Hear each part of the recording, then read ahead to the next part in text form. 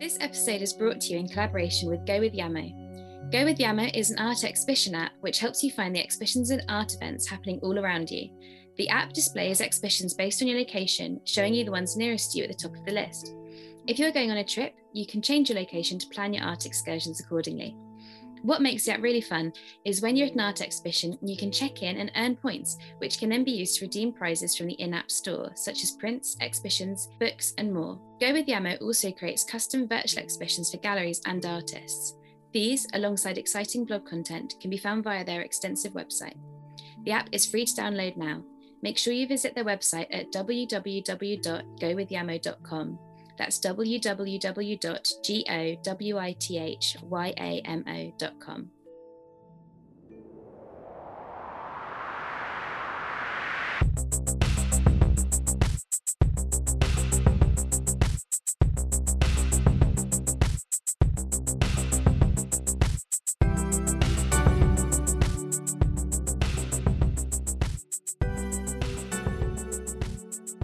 Hello everybody and welcome again to Art on a Podcast, the podcast created by Art on a Postcard. Today I am pleased to be joined by London-based painter Victoria Cantons, one of the many artists donating a postcard-sized masterpiece to the 2022 International Women's Day charity auction for the Hepatitis C Trust. Hi Victoria, thank you so much for joining us today on Art on a Podcast. Hello Molly, thank you for having me. Thank you very much. And thank you again for obviously donating to Art on a Postcard. It's so lovely to have such an incredible group of artists for this March auction. Well, no, absolutely. And I think it's a fantastic cause as well in terms of what you're actually supporting. It's amazing work. I wonder if we could jump straight in by you telling us a little bit about how you came into your practice and sort of your artist story so far. How far does one go back? As a child, the only thing I ever really did was draw.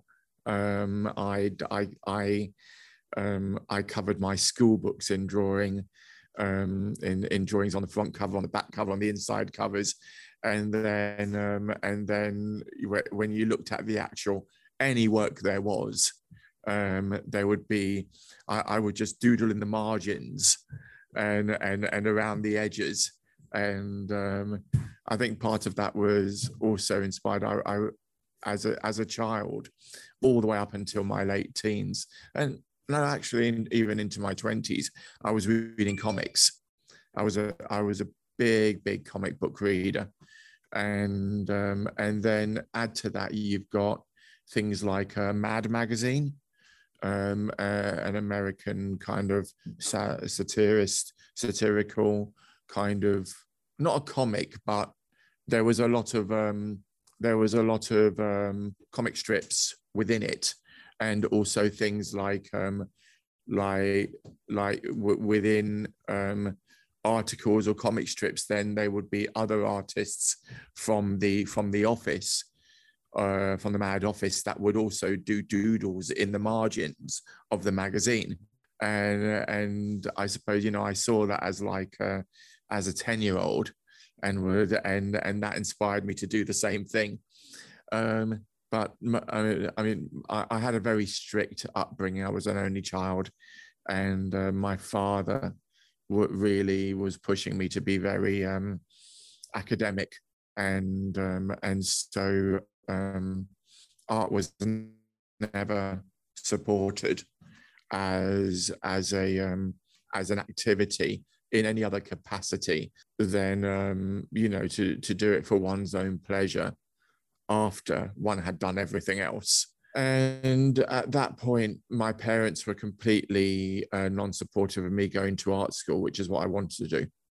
I had, by that point, I had discovered that such a place as an art school existed, and that's where I wanted to go. But my parents were not supportive. I suppose I was the type of child. I had enough issues on my plate that I didn't want to challenge that. At the time, I was an only child. Even though I kept it very much under wraps, I had gender issues as well, gender identity issues. And I mean, at that point in the 1980s, it was not the openly talked about thing that it is these days. At that particular time. There had been a few articles in the papers, say the Daily Mail, for example. There was the occasional book.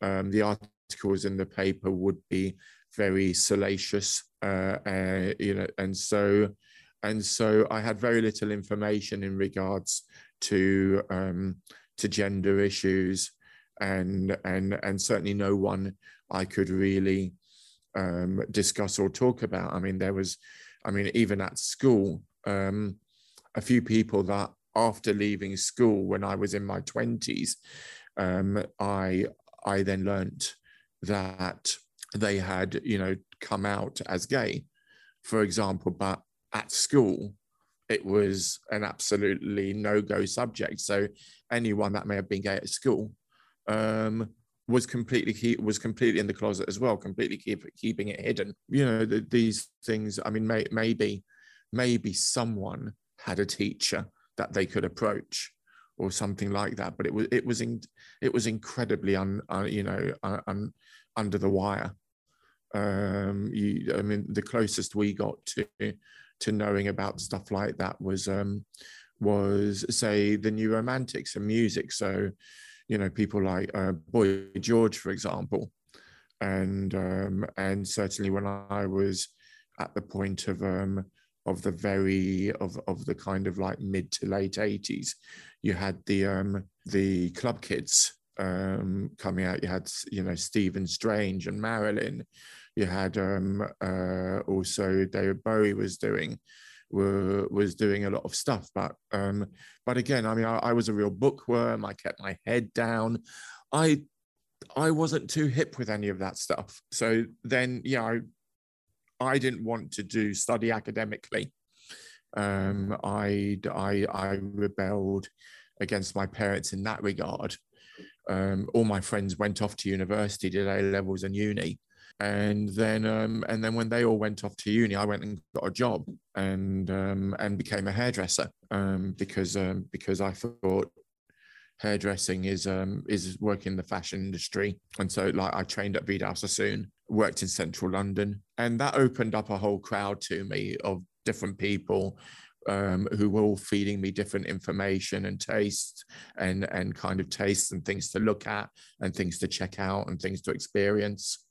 My friends were coming back from uni and sharing all their experiences and discoveries with me.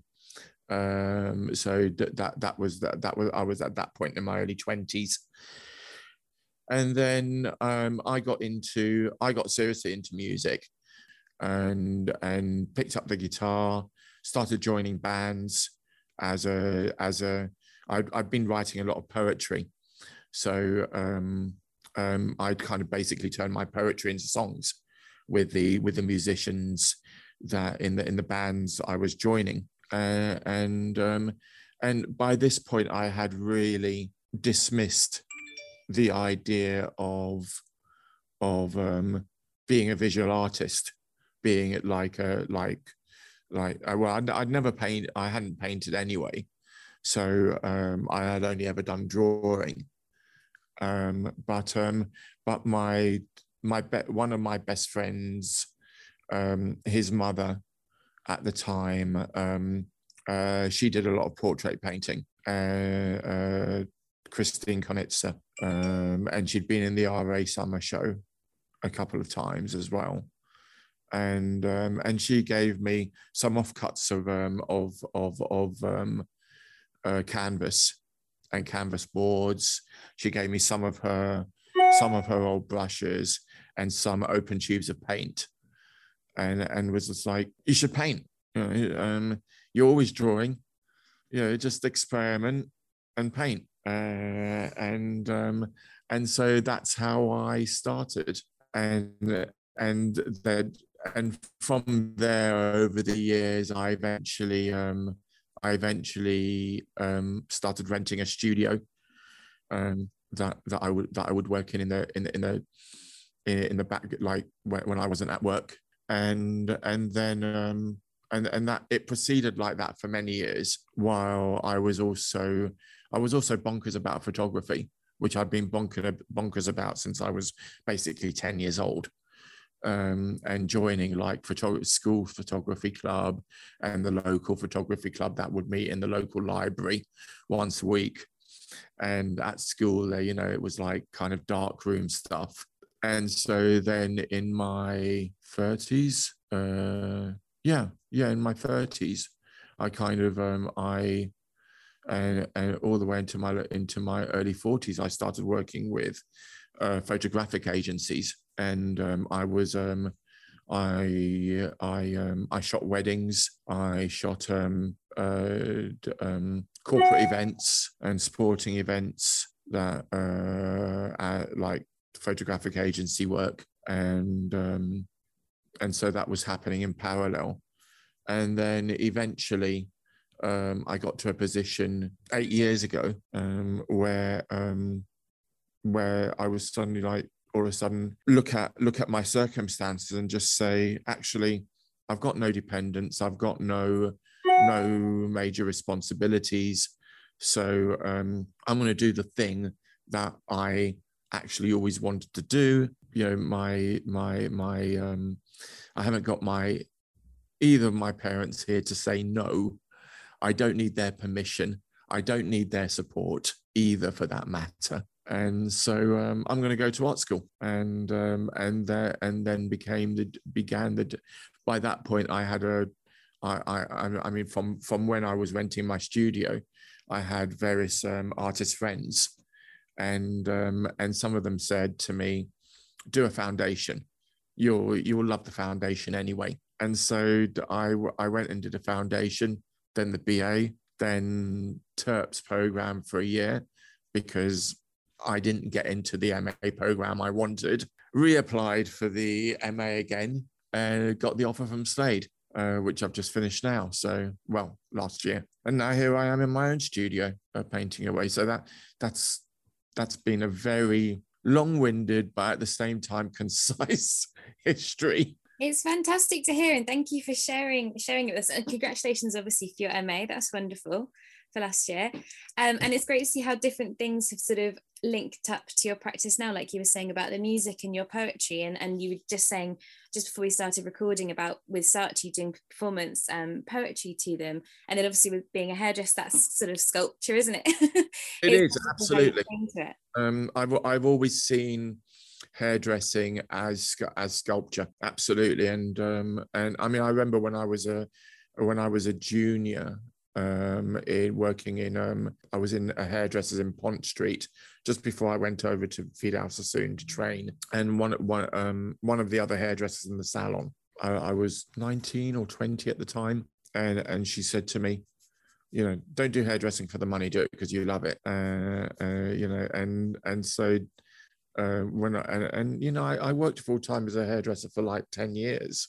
Generally, I ended up having my own salon, which I had for 4 years. Quick and easy option is like become a hairdresser because I've got no other qualifications. It's like, that's not the reason to do it. It's do it because it's technical, it's scientific, it's creative. So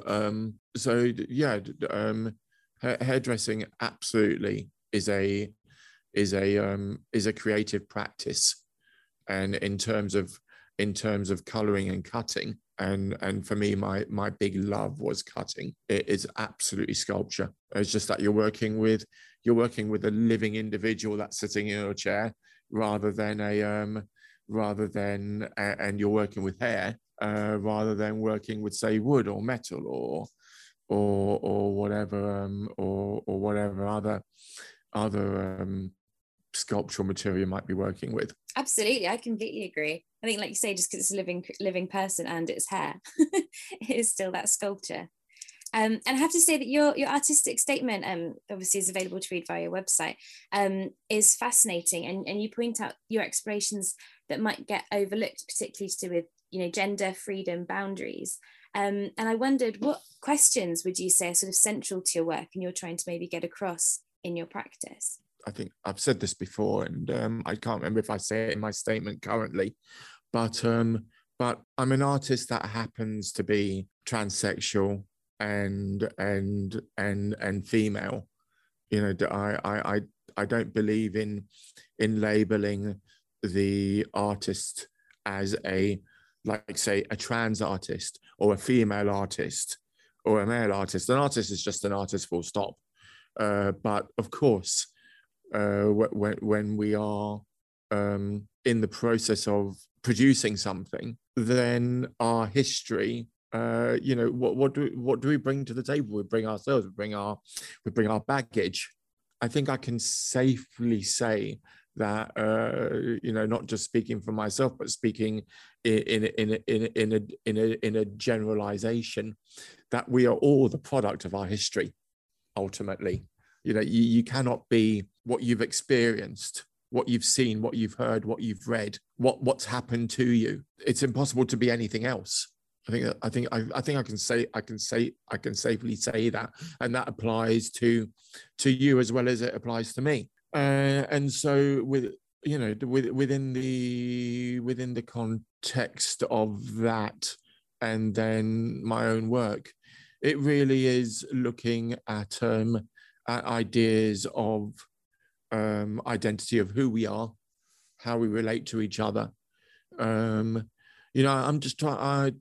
You know, I've spent my life so far, and quite frankly, will probably spend the rest of my life trying to make sense of that for myself, because every time it's like every door that you manage to unlock and open, all it does is open up to a room with another door on the other side that you have to open. It's you know, you will never find the final answer, the final destination.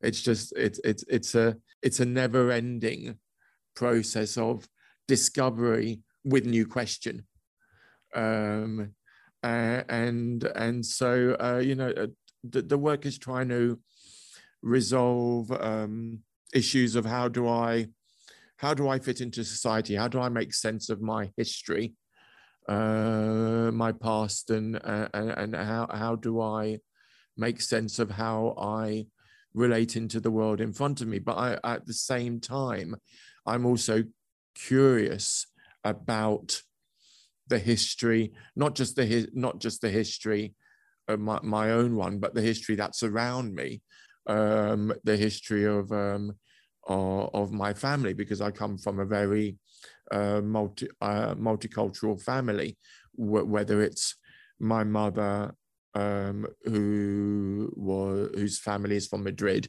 and into, you know, my mother was born in the just before the Spanish Civil War. My father, who was born and raised in French Algeria, when it was a French, when it belonged to France, Algiers, in the 1920s, and he himself was Jewish, and then you know, as a 20-year-old, he himself ended up being in the Second World War, and fighting in the war for the Allies, and so there's, you know, there's Spanish, there's French, there's Jewish roots, all within my family history and within my own history. There's just trying to make sense of the world around me, in terms of, you know, everything that happens, that, you know, we read about in the news day to day, and now more than ever, the news is so, it's an impossible thing to escape. And art for me is a means of trying to make sense of all of that, trying to make sense of it to myself, and then being able to then share it and see if it generates a conversation that it might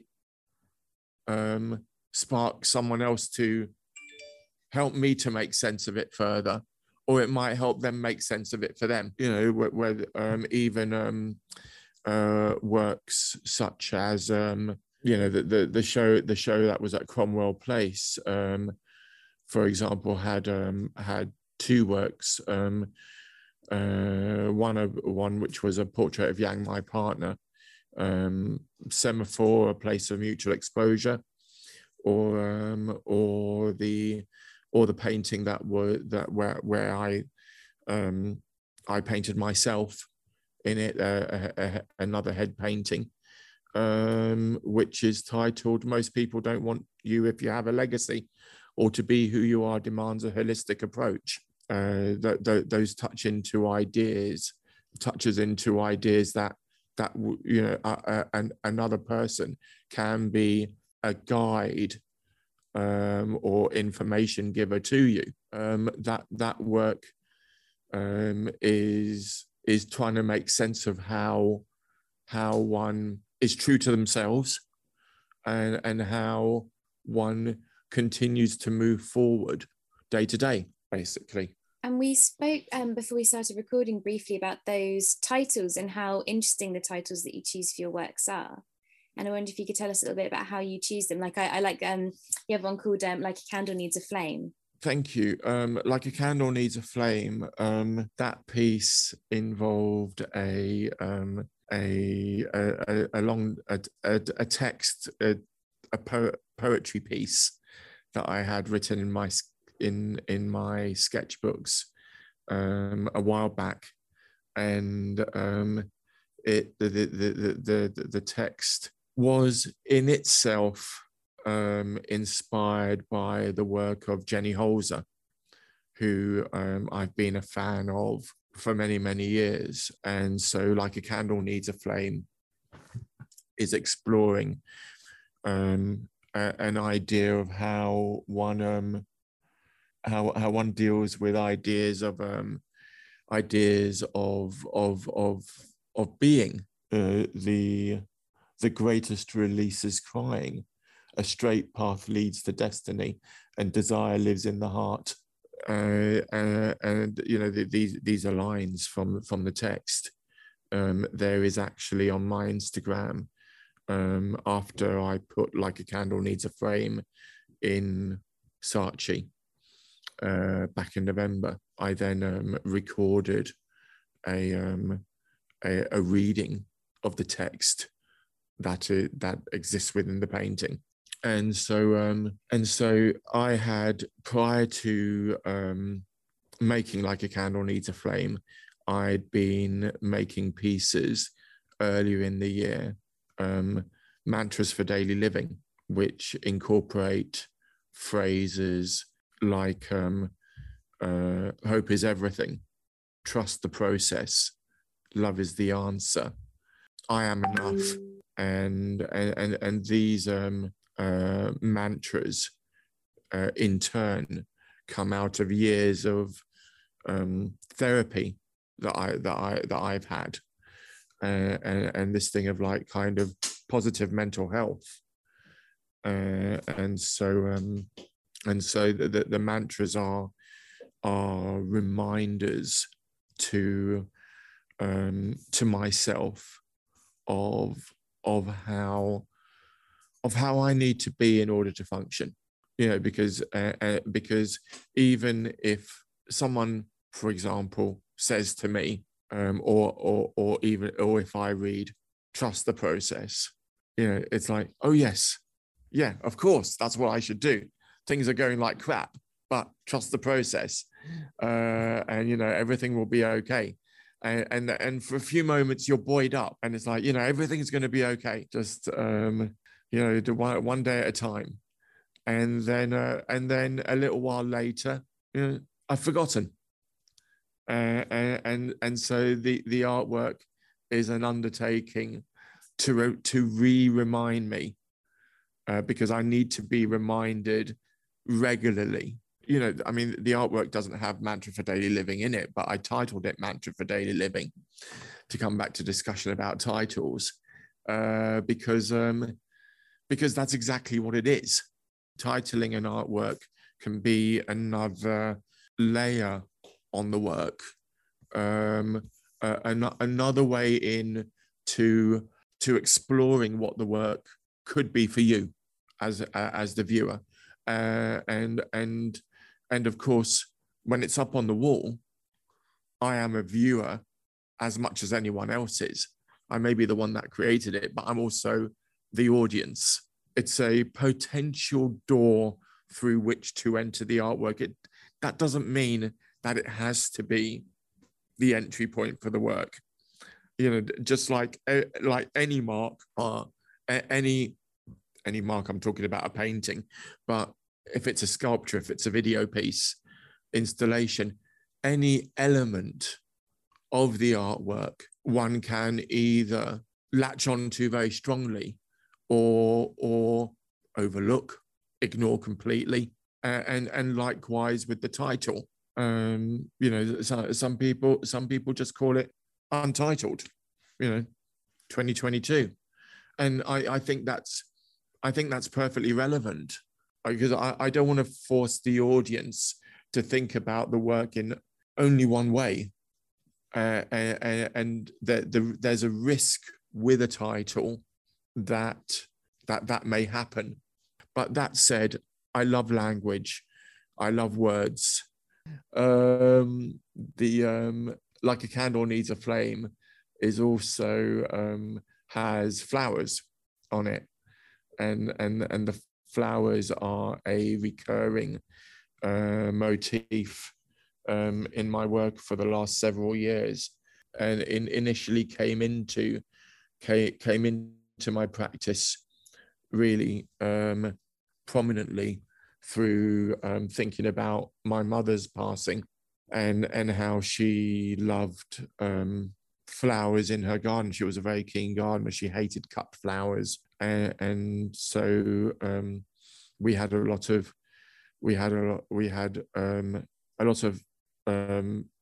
very proficient profusions of color through the flower beds in the back garden that my mother tended to all year round.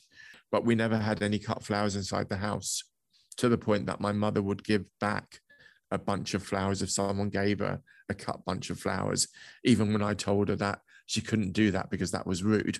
And then I got to thinking about how, you know, how romantic flowers can be, but also how ephemeral they can be. You know, there's a weird thing with them, because, you know, certainly if you cut them anyway, they die very quickly. They dry out, all the petals drop off, they wither, so to speak. So I don't know, does that kind of like answer at all anything? I don't know. It does, no, must be. And you took the question right out of my next question was going to be, flowers are a recurring theme in your work. So thank you for sharing that as well. That was fascinating. And it's so lovely to see the work. Obviously it's to the left of you, right right on my screen. The thing about flowers as well is that they're such a they're so prevalent in our, I mean, it doesn't matter what your culture is, where you come from, you know, as humans, we recognize the flower as a beautiful thing, and we use it as a way of expressing ourselves to another, and this expressing to another is recurring throughout our entire lives, whether a flowers are given to, I don't know, celebrate having a baby, congratulations, in other words, and then from various congratulations, it goes into, you know, falling in love and giving flowers as a declaration of love, and then you have an argument and a falling out, and you're giving flowers as an apology, and these expressions of congratulations, I love you, I'm sorry, continue all the way to the final funeral, Wow. I think what you said about the flowers especially was I've never thought about it, how flowers are sort of always appropriate as a gift, like you say, literally from someone giving birth to someone's birthday to apologies to declaration of love, and then obviously at a funeral. I hadn't thought of that in that way.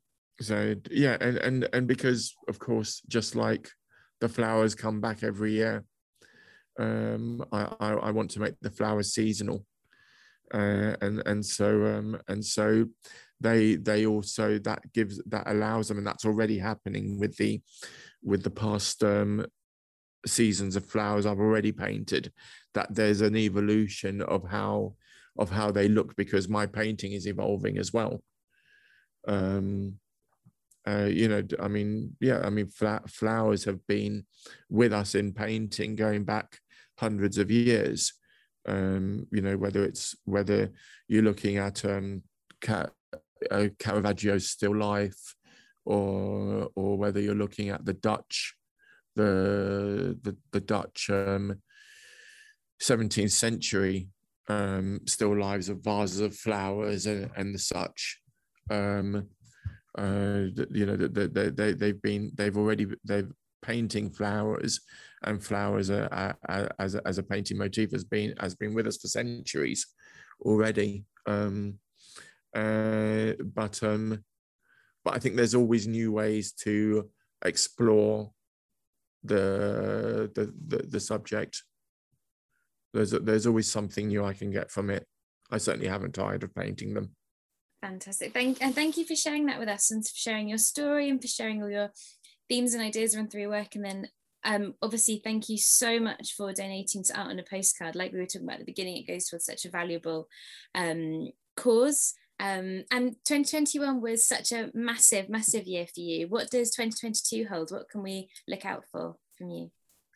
There are some things in the pipeline. I think I'm kind of like still being secretive about a lot of it, and some of it's still in ongoing discussion anyway. But in a couple of weeks' time, by the time that this podcast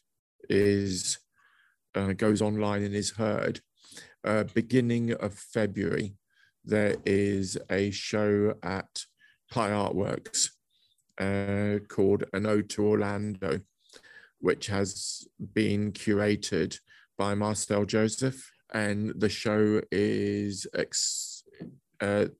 broadly speaking, the theme around the work is reflecting on the character of Orlando from Virginia Woolf's book. I can't wait for that. That sounds amazing. I love all Marcel's shows. I think she's a wonderful curator. Yeah. No, it's I'm very excited to see all the works that will be in that together. Yeah, definitely. Well, wonderful. Thank you so much, Victoria, for joining me today, and again, obviously, for donating to Art on a Postcard. This has been really wonderful to speak to you. Thank you. Thank you very much. It's an absolute pleasure. Thank you. What have you got on for us today? Just painting away. Brilliant. Now that I'm here in the studio, the sun's shining. I've got big windows, which is really nice. Okay. Lots of natural light, and just got to carry on having my conversation with the thing on the wall right now. Bless you. Well, thank you so much. Thank you. We are so excited at Art on the Postcard to be hosting an Art on the Postcard giveaway of 9 prints from artist Chitra Merchant. The A6 works from Chitra are from her Bell Jar series, created in response to traditional culture roles and expectations ascribed to Indian women. To enter, please subscribe to the Art on a Postcard newsletter and follow Art on the Postcard on Instagram. Both links are now available in the episode description. Thank you so much for listening to this episode of Art on a Podcast. Please subscribe to us, share it with your loved ones, and support us so that we can carry on these conversations.